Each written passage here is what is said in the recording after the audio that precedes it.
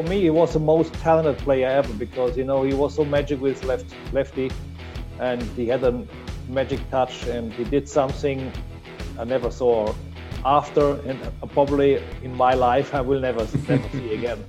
Hello, welcome to a special edition of the No Choftes podcast on the OLB. Don't forget to hit that subscribe button, tell your nunna. Now, this is a very special edition because you guys know that in the past we've had some world-class players. We've had Elias that won the UEFA Cup with Inter Milan. We had Matt Derbyshire, Freddie, you name it. We've had a whole heap of Omonia legends, but we have right here a legend in the game, a World Cup winner nonetheless. Thomas Berthold, welcome to the podcast. Welcome. How are you doing? Good afternoon. I'm fine, thank you. I'm still in Frankfurt.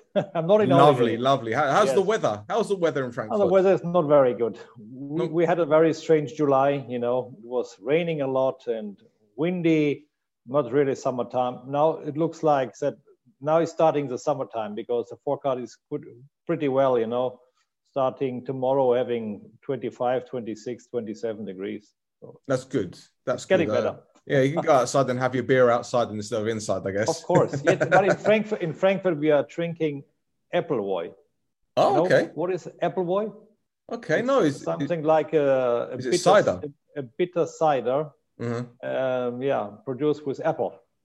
Very nice. Very nice. Yeah, very nice here. Sounds good.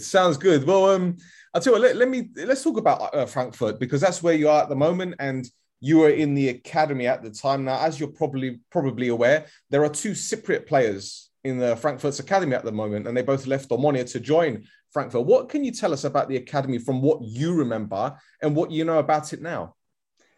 Look, when I played in the academy, I think Frankfurt was on the top of Germany.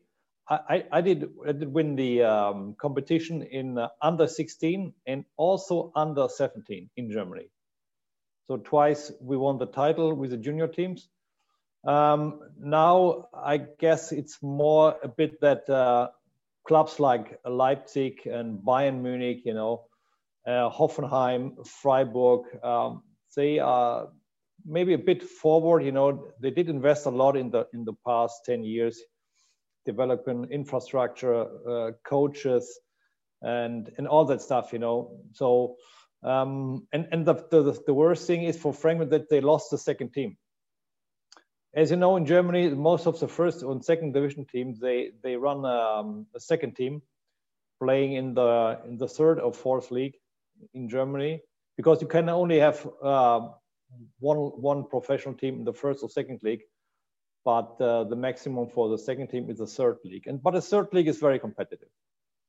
So Frankfurt does not have a second team, and that's unfortunately it's a mess for them because without playing, when you're leaving the junior teams, you can do a loan, but I think it's a disadvantage. So was that the same when you were playing? No. When I did play, we had a second team in the third division. In third division, right? In the third division. But playing on top level, right? So always staying second, third place, in the table. What do you make of the current situation in Germany anyway? Because we've seen a lot of British players and American players going to play in the Bundesliga. We've seen Bellingham, we've seen Jadon Sancho. Is that affecting the national team? Because it wasn't a great European championship. Obviously, Jogi Löw. It wasn't great. You're very gentle. Well, I'm trying to be nice here. I'm trying to be nice. It was a disaster. Let's say that it was really a disaster.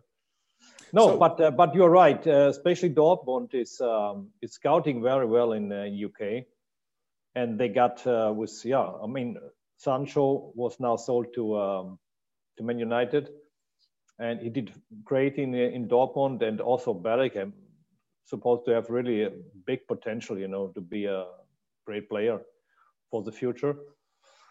I don't know why the junior teams are not developing German players to be ready to play in the first division. I think, when you're fishing your career in the junior teams, having 17, 18, 19 years, the let's say the skip from junior to Bundesliga, it's tough.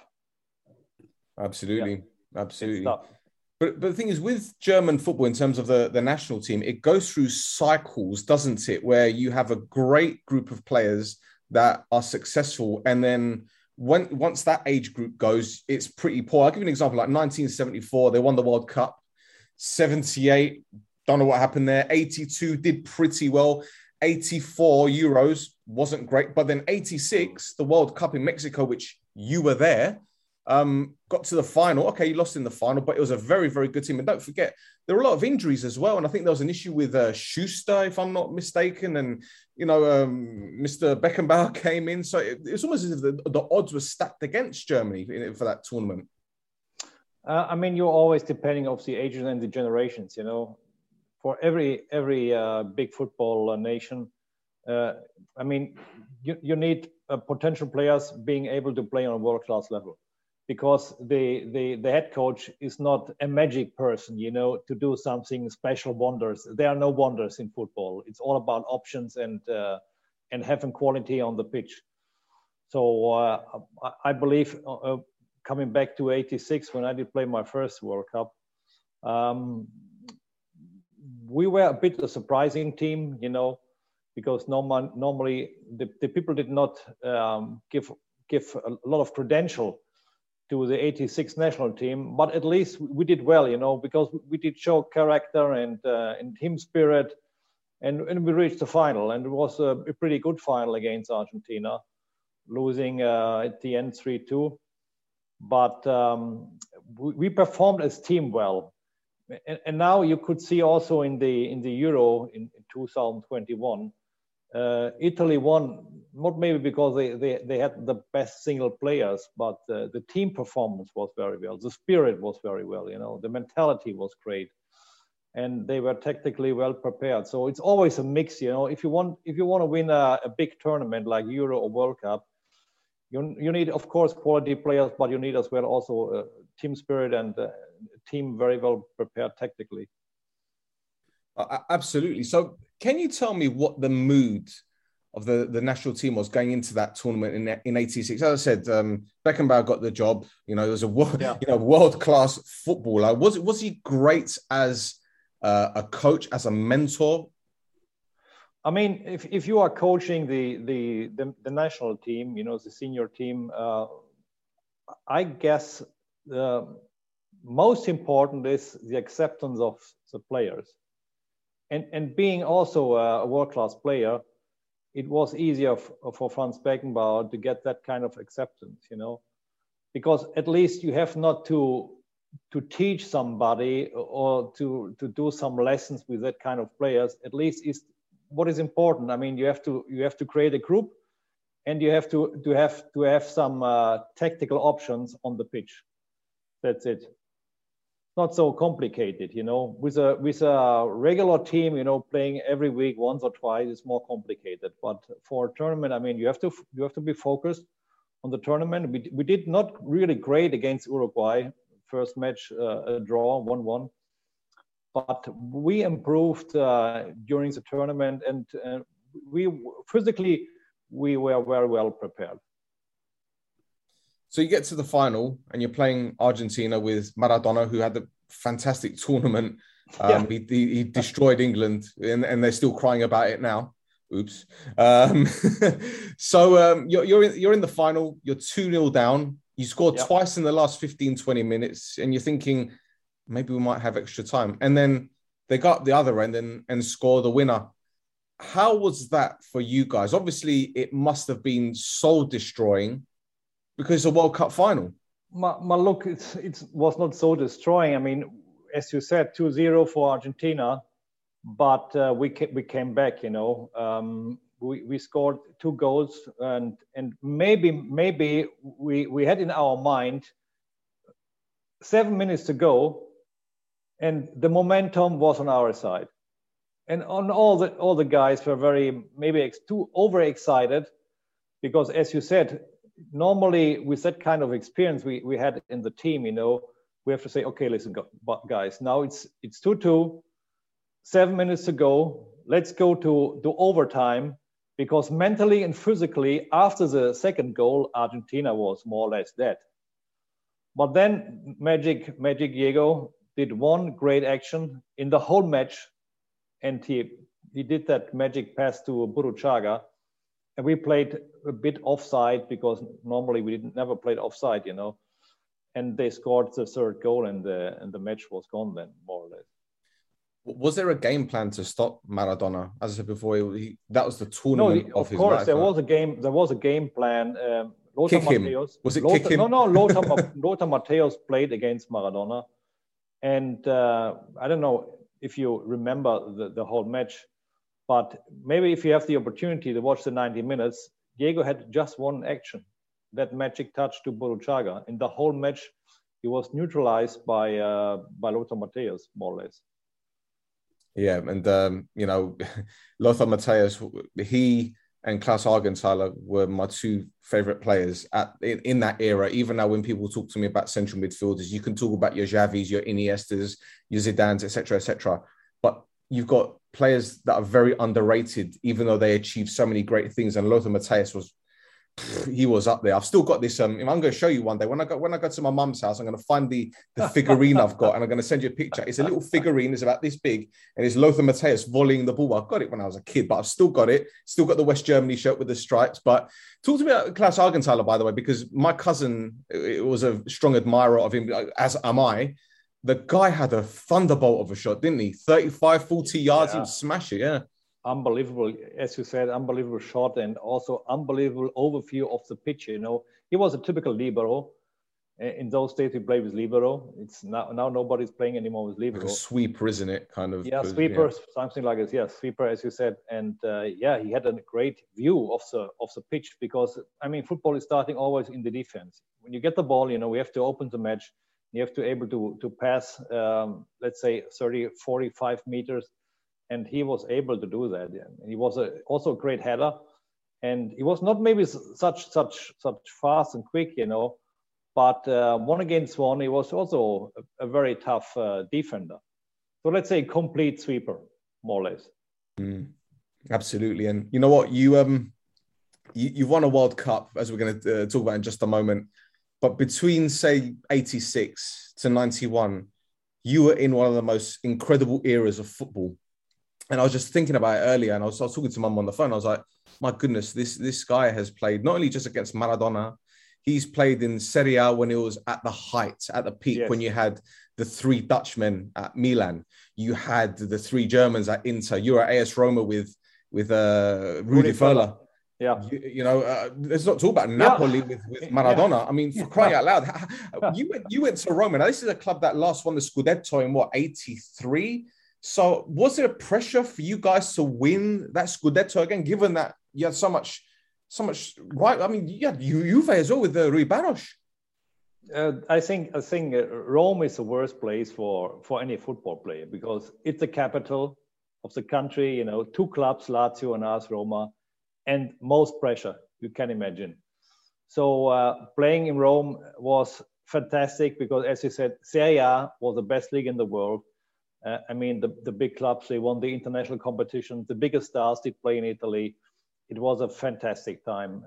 Now, after 30 years, the Premier League and the Spanish League, they passed the Serie A. But I'm very positive, because getting now international investors, I believe that Serie A will come back maybe to reach the peak again. Well, I'd hope so, because it's the television money that makes the league stronger, isn't it? And the Premier League is obviously on a different stratosphere. And with Messi going to Paris Saint-Germain, obviously there's going to be more money into that league. Whereas you see the likes of the Bundesliga and Serie A falling back a little bit. Internazionale are losing a lot of players. Lukaku's going, Lautaro's probably going to go. Conte left. Okay, Juve have got Allegri back in, so Cristiano is going to be there, etc. So it's going to be very difficult to get back there. But your old club, Roma, have got Mourinho. So in Serie A, a lot of movements on the bench. A lot of managers coming in, and a lot of clubs did change the manager. But the transfer market is very quiet. Because the money is in England. In UK, the clubs are investing. and maybe we after let's say Lukaku and the big transfers made in UK, maybe we get some reactions in Italy, also in Germany, because in Germany now in that period, because on Friday this the Bundesliga starting, we have more business like loan with an option to buy, but not really a transfer, Absolutely. Well, I want to talk about one specific season in Serie A, the one that Napoli won. I think you guys finished 10th in the table, if I'm not mistaken, something along those lines. I've seen a lot of highlights. I remember, again, I went to Cyprus, and down by the tourist area, you could buy VHS videos, for like £2-3 at the time. And I bought one. It was all the Italian goals. So you had like Ramon Diaz and Careca and all these other players. But Maradona was the guy that was scoring goals left, right, and center. You played against him at international level. You played against him at club level. You've probably been asked this question 1,000,001 times. But as a footballer, was he the best you've ever played against? I think for me, that's my personal opinion, he was the best ever on that planet, And playing for Napoli, you mentioned Careca. They had really great team, Cannavale, and with Maradona, it was a magic triangle, But also the defense was great. They had a fantastic team, and playing in Sao Paulo, 80,000 people. The magic crowd there, You can imagine Derby, Roma, Napoli. what's going on in those days. It was unforgettable experience. And but he was for me, he was the most talented player ever, because he was so magic with lefty, and he had a magic touch, and he did something I never saw after, and probably in my life I will never see again. Did you see the documentary about his life?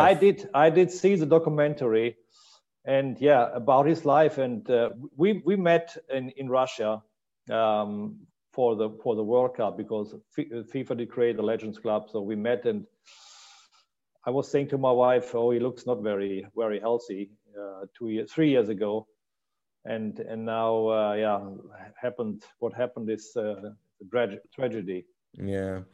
My friend is Fede Ardiles, Ozzy's son. And he and I spoke regularly about Diego, even before he died. And when he passed, I didn't know what to say to him, because he knew him. It's very, very difficult to talk about. But when you were playing at, sorry to talk about Diego again, but when you were playing at Roma, did you hear about the stories relating to Maradona off the field? Was it common knowledge? Look, there are always stories around, especially in Italy, with all that paparazzi stuff and left and right and up and down. But who cares? It's part of the job. So Diego was magic on the pitch. Doesn't matter if he was maybe not training, or maybe also flying from Buenos Aires to Napoli the day before the match. But he was a great performer. Yeah, absolutely. And that is the most important thing. If you do perform well, the rest is not so important. This is it. Now, I'm going to mention some rivals here. The three Dutchmen at Milan. Yes. Rijkaard, Van Basten, and Gullit. You guys were back and forth in '88. I remember the European Championships. Yeah. Obviously in the Scudetto, and then Italia '90. Now, that was the first World Cup I could remember as if it was yesterday. I remember the opening game when Cameroon beat Argentina. Can he just Schuve coming off because he was challenged, everything in that tournament. But Germany were my team that I supported in that tournament. I told you before, my cousin bought me the shirt, so I was supporting them. And you steamrolled against Yugoslavia. You steamrolled UAE. Okay, you drew against Colombia. There was a few tricky games, but then came England. And before came Holland, Dutch. Yep, exactly. That's what I wanted to touch on first before the England game. And that game for me, there was Bremer's goal with right foot, the curler. It was at the San Siro as well, which is the stadium that he played for Inter. And then there was the incident between Rudi Völler and Frank Rijkaard. Now, I'll never forget this, because I was watching at home. I was 9 years old. Then my mum was ironing. And she turned, she looked, she goes, "Did he just spit at him?" I was like, wow, what's going on here? I don't know. So you were on the pitch. What do you remember about that specific incident? Because all I remember is seeing Rudi Völler doing this. What the? Yeah, I think Frank Rijkaard, who is a very gentle person, had a bad moment. He did spell, to Rudi Völler in his neck. And why would he do that? Was there a reason? I don't know. Maybe he lost his mind. I don't know. The pressure, whatever. It's difficult to explain why a very experienced player like Frank Rijkaard is having that kind of behavior. But Germany, Netherlands is always something special. It's like a derby. We are neighbors, and it's always it's. How can I explain this? I remember when we played the qualification in Netherlands, in Rotterdam, we got a police call at 1 in the night, 1 a.m. in the morning, to leave immediately the hotel because some people, I don't know, try to break in the hotel, and all that shit, Well, Rotterdam's probably the worst place to have a game because their fans are different level. I know Amsterdam and Eindhoven are bad, but Rotterdam are but the national team is always plays in Rotterdam, Yeah. And you can imagine qualification match Netherlands Germany in Rotterdam with the heat on the pitch, outside of the pitch, with all these dramas, and then the World Cup, meeting in Milano. It was the only match for Germany. Because we played the first round, we played Netherlands, and we played also Czechoslovakia in Milano. Yep. It was the only match in San Siro where we had equal fans. Yeah, that's right. Yeah, 50-50. So the atmosphere was like in a derby. Yeah. So and then shooting 2 goals, leading 2-0, and then they shot the penalty, 2-1. Yeah, Koeman, and Koeman, he did something with a shirt. I remember, versus the German fans and Rijkaard. It was so much on the pitch, outside of the pitch, dramas and rivalry between the two nations. But but at the end, we did beat the European champion, and we did beat the former world champion in the final. So yes. I think at least if you beat the 2 biggest teams, winning the two most important tournaments before that World Cup, we deserve to. Oh, 100%, 100%. That game against the Dutch, for me, that was when I said they're definitely going to win this tournament because, as you said, the Dutch were the European champions. And then the England game in the semi-finals, obviously we know what happened. There was the foul on you by Gascoigne, the yellow card. You've spoken about this millions of times. So I'm not going to ask you about it. But, it's like, they still talk about it to this day. And do you know what I want to ask you? This might be a bit of a touchy subject, but for me, it's really strange, the English press. They're very strange anyway, but the mentality when it comes to games against Germany, because they always reference the war.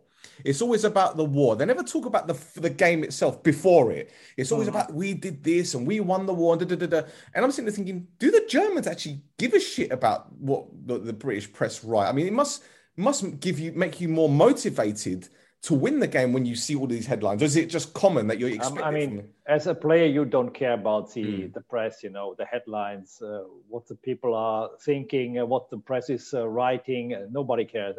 At least you are focused on the match. You go to the pitch, and that's it. You do your job, and you want to win the game to reach the final. That's all about. Yep. And you won on penalties. It's always a bit tricky, playing after 2 hours overtime, shooting penalties. But it's part of the game, You need kind of cleverness and coolness, and maybe Germany had that mentality, to be also strong, in penalty shooting, which is part of the tournament, penalty shooting. Oh, absolutely. I remember when Stuart Pearce missed it, and then he got the opportunity at Euro 96, like 6 years later, as a penalty shootout against Spain, and he scored, and everyone was saying, he's exercised the demons of Italian 90. I'm sitting there thinking, no, he hasn't, because he didn't get to the World Cup final. He didn't win it. So, And it's difficult to exercise it because if you exercise it, without pressure, without having 120 minutes in your legs, it's easy. In the training session, it's easy to shoot a penalty. But with the pressure and all the stuff, you are tired after 2 hours, and then you have to wait. It's not so easy. You cannot train these kind of situations. So, did anyone find the ball when Chris Waddle hit the ball over the bar? I just need to know if anyone found it. I don't know. Maybe you have to do something like a research. He left the stadium. I'm pretty sure I left the stadium. So I don't know. Poor Chris. But yeah, he had a good career after that. So you get to the final. It's West Germany against Argentina, Volume 2. 4 years on, a better Germany team. You had the more experienced players. And I think, you correct me if I'm wrong here, but I think that the likes of Bremer, Matthäus, yourself, Rudi Völler, learning from 1986, being 4 years older, having that more experience, pushed you over the line. Would that be fair to say? Yes, you are right. We had a lot of experience, because as you said, a few guys played 86 in Argentina. And maybe the forecast was a bit Italy, Germany for the World Cup, but the Italian, they lost in Napoli against the Argentinian team. But anyway, a final is a final. And it was not very exciting because Argentina did play without Caniggia, who was the best striker maybe in 1999.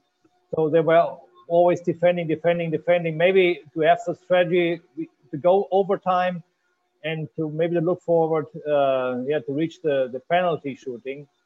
It's a bit rumoring now. Can you hear it? Yeah, a little bit. So you got someone outside on their motorbike. Yeah. It happens in London quite a bit. Don't worry about it. So it was not a great final, but it was a penalty. We can discuss about this penalty, but at the end we deserved because we were the more active team, and our goalkeeper, I think Bodo Illgner, did not have at least one single action to do something.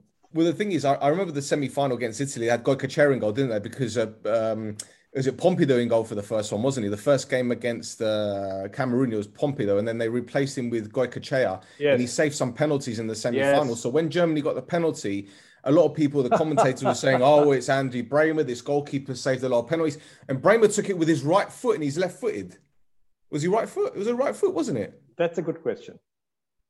Was he left foot or right foot? I thought, was he with his left foot or was it right foot? No, actually, he's the left foot.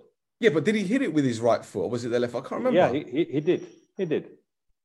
I think Andy Bremer is the only player in the world where it's difficult to understand if he is natural left or right. Yeah. But Goicoechea was a great goalkeeper. Absolutely. Also, especially for penalty shootings, he was great. And but Andy Bremer was for me the coolest penalty shooter I ever saw in my life. And again, it goes back to what I said about underrated footballers. These days, people talking about Roberto Carlos, they talk about Ashley Cole, they talk about David Alaba, but Andreas Bremer was just unbelievable. Levels.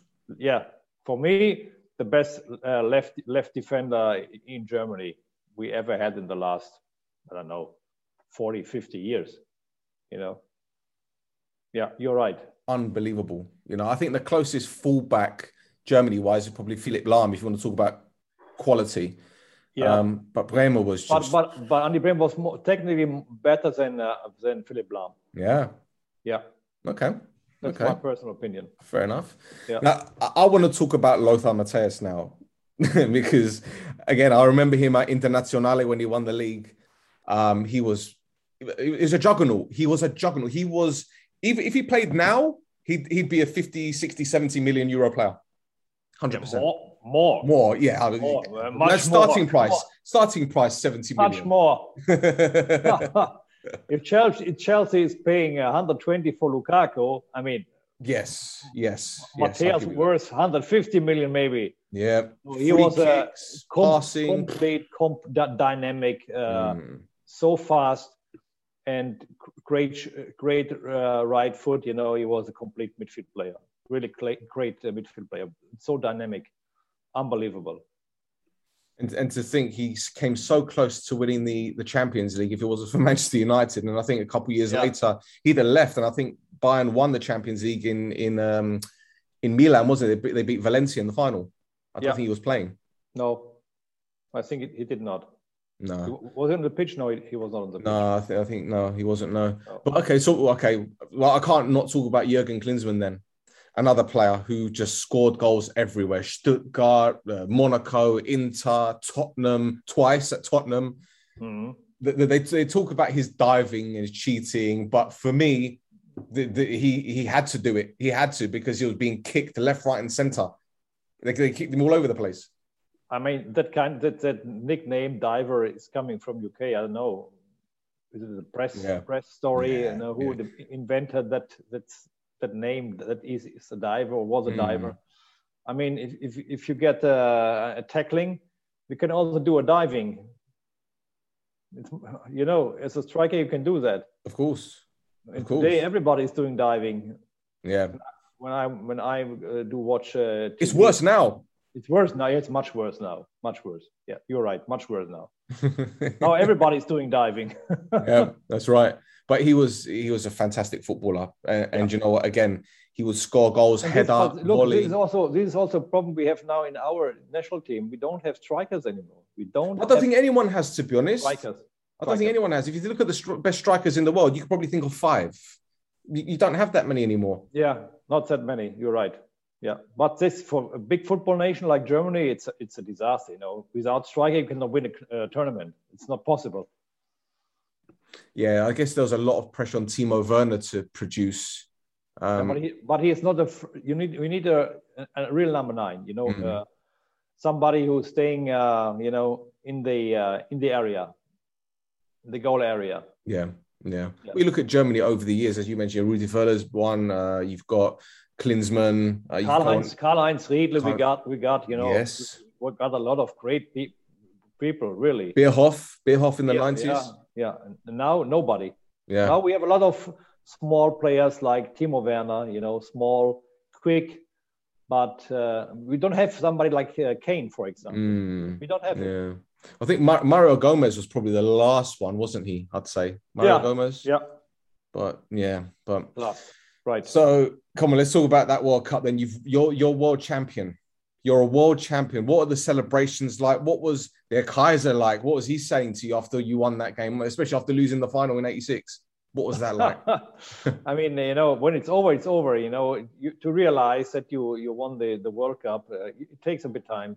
I mean, we got the cup. We went back to the hotel. We had a great party until in the morning. Then we flew back to Frankfurt, next celebration, and you're always in that kind of mood, celebration, and your mind is gone more because you got tired. But I think you're realizing that you are a World Cup winner maybe when you restart doing your job in your club. After short holidays, you have to restart, to re-prepare and to get fit mentally and physically. And this is a big goal because, after such a long time, 4 weeks tournament, 2 to 3 weeks preparation, it's a long time, for a player to relax after the tournament, to get energy back. But in '91, for example, we've been in the UEFA Cup final with AS Roma against Inter. We won the Italian Cup with Roma. And you scored in the final? So nobody was so tired, But it's fantastic. The worst thing is then when you are playing the next World Cup, like I did in America, when you are the defender, and we did very bad, in the States, and you have all that pressure on your shoulder. But do you think that's because obviously Germany became unified, so you had East and West, so you guys didn't really know each other from an international level, did you? Yeah, but on the international level, I mean, if you go back to '94 in the States, on the pitch, who was playing from East Germany? Matthias Sammer. Yeah, true. He was the only one. There was not a big move that a lot of former East German players did play as a starter. Did you play at Euro '92 as well? Were you at Euro? No, I was banned. You were banned. Red card against Wales. You don't remember? No, I don't remember that. Yeah, last qualification match in Wales, in Cardiff.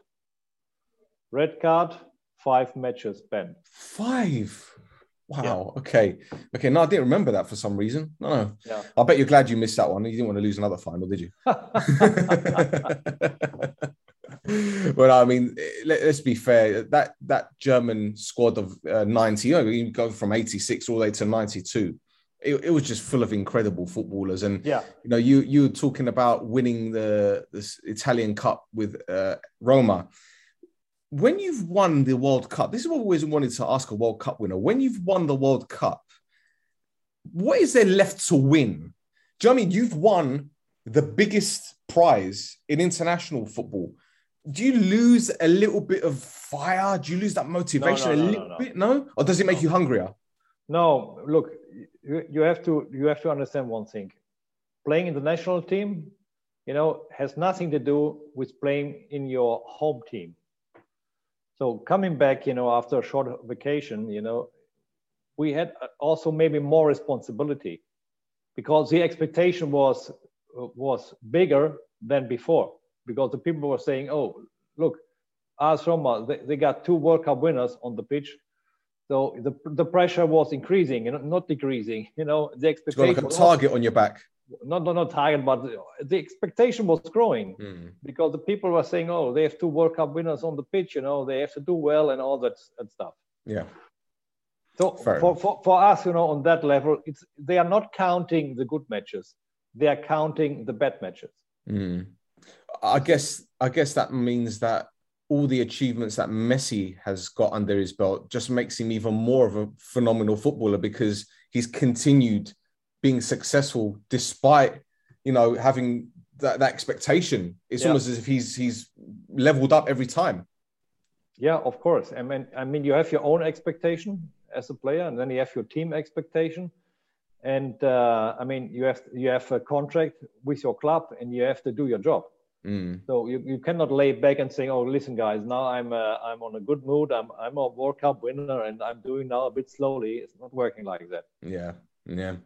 So what would you say? And in Germany, for example, the expectation of the German football fans here in our country about the national team, it's always, okay, we expect that you reach the semi-final. That's the minimum of expectation. That's fair enough. I wouldn't expect anything else. But, you went into the tournament, this European Championships. I think the last time Germany won a tournament was 2014, was the World Cup, 2014. Yeah. So that's still a long time for Germany, even though it was only you had the 2014, you had 2016 Euros, then you had 2018 World Cup, and then obviously, so it's like 3 tournaments. Yeah. And that's 3 tournaments too many for Germany, But it's almost as if it's going to be a massive restructure now, isn't it? Because it's a big job for Hansi Flick, isn't it? I think, first of all, we have to consider that a lot of nations like England, for example, they did well in the junior teams, and they passed us like a train, but a fast train, not a slow train. So it will take some years for me, maybe 10 years or more, to come back on that level. That's my personal opinion, because we need. First of all, we had always in the past good goalkeepers. If Neuer is not playing anymore, we don't have a lack of goalkeepers in the German national team. What about Ter Stegen though? Ter Stegen is a great goalkeeper for me. Great. So we don't have any problems to replace Neuer. If he says maybe one day, okay, it's over because I'm too old. But we don't have any more world-class central defender. We don't have world-class fullbacks. We don't have world-class strikers. So without having, that crucial positions in the center, on the side, and in front, it's difficult to perform on a world-class level. And it will take time. Maybe now our federation or our national team, maybe we have now to decrease the expectation, saying, okay, we need time now to develop something, get a new head coach, Hansi Flick, and he needs also time. We cannot expect something special from him, because we know the players. There will be no big surprise, when the qualification for the World Cup is starting in September, I believe. Yeah. So we need time. We have to support Hansi Flick, and then let's see what's going on. Absolutely. Well, look, one more question before I let you leave, because I appreciate your time and thank you for joining us on the podcast. I know you had a spell at Bayern München, and I think it was under Jupp Heynckes, if I'm not mistaken, and that was a bit of a disastrous campaign. I think there was 3 managers or 3 head coaches during that season, if I'm not mistaken. I think, was that around about the FC Hollywood time when Trapattoni came in afterwards? It was a bit like that. In one season, 3 managers. Looks like Hollywood time. It was like Hollywood time. Exactly. But biggest club in Germany. But now Bayern is the biggest club in Germany, and let's say the league, it's a bit boring, because I don't know, 8 or 9 times in a row now they won the National League, and there is no real competitor. That's not good for the league. That's not good for the national team. So we have a lot of discussion about salary caps and getting investors in the league. But we have let's say people saying, okay, we are more traditional. We don't like to see any investors here in Germany. But without money, what do you expect? Without money, it's not possible, because Bayern Munich, it's too far away financially. From Leipzig, from Dortmund, and also from who else? You got even Hertha Berlin or decent team. Werder Bremen. Werder Bremen is second league now. Well, there you go. Relegated. They're a huge club. So Mönchengladbach. Yeah, Bayern is too far away. That's the problem. Too far away. Yeah, but you know what? I think you're right. It will take a big investor, but the way that things are working right now with the likes of, you mentioned Dortmund, who are selling players, they can bring in the money, but the problem is you can sell Haaland, you can sell Sancho, but then it's like you're starting again, finding another youngster, develop them, and then they get sold. So then you sign another. It's going to happen time and time again. But I mean, if Dortmund, for example, wants to be a real competitor, they should maybe change their strategy to keep people like Sancho, to keep people like Haaland, to keep the players with huge potential, And maybe sometimes to sell 1 or maybe 2, but they're always selling the best pieces. So true, but Bayern don't tend to spend massively these days, do they? I can't remember the last time they made that. They did not. The biggest investment was made on the central defender on Upamecano. And they announced that they will not do any investments this season anymore.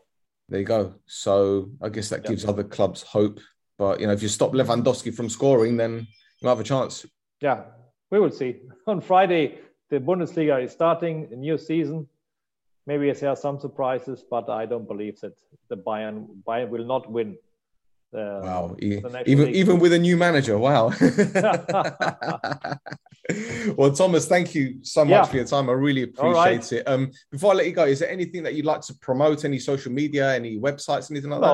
No. I hope in Germany, that we get back to see full capacity in the stadium. Because we have 10%. We need fans. Because football without fans is very sad. Absolutely. Well, ladies and gentlemen, that was Thomas Berthold, World Cup winner on No Trophdes podcast. That's it for another episode. We'll be back very, very soon. As I said, hit that like button, subscribe, tell your nunnas. Until next time, I'm Michelle Lakamore, and Auf Wiedersehen, I guess.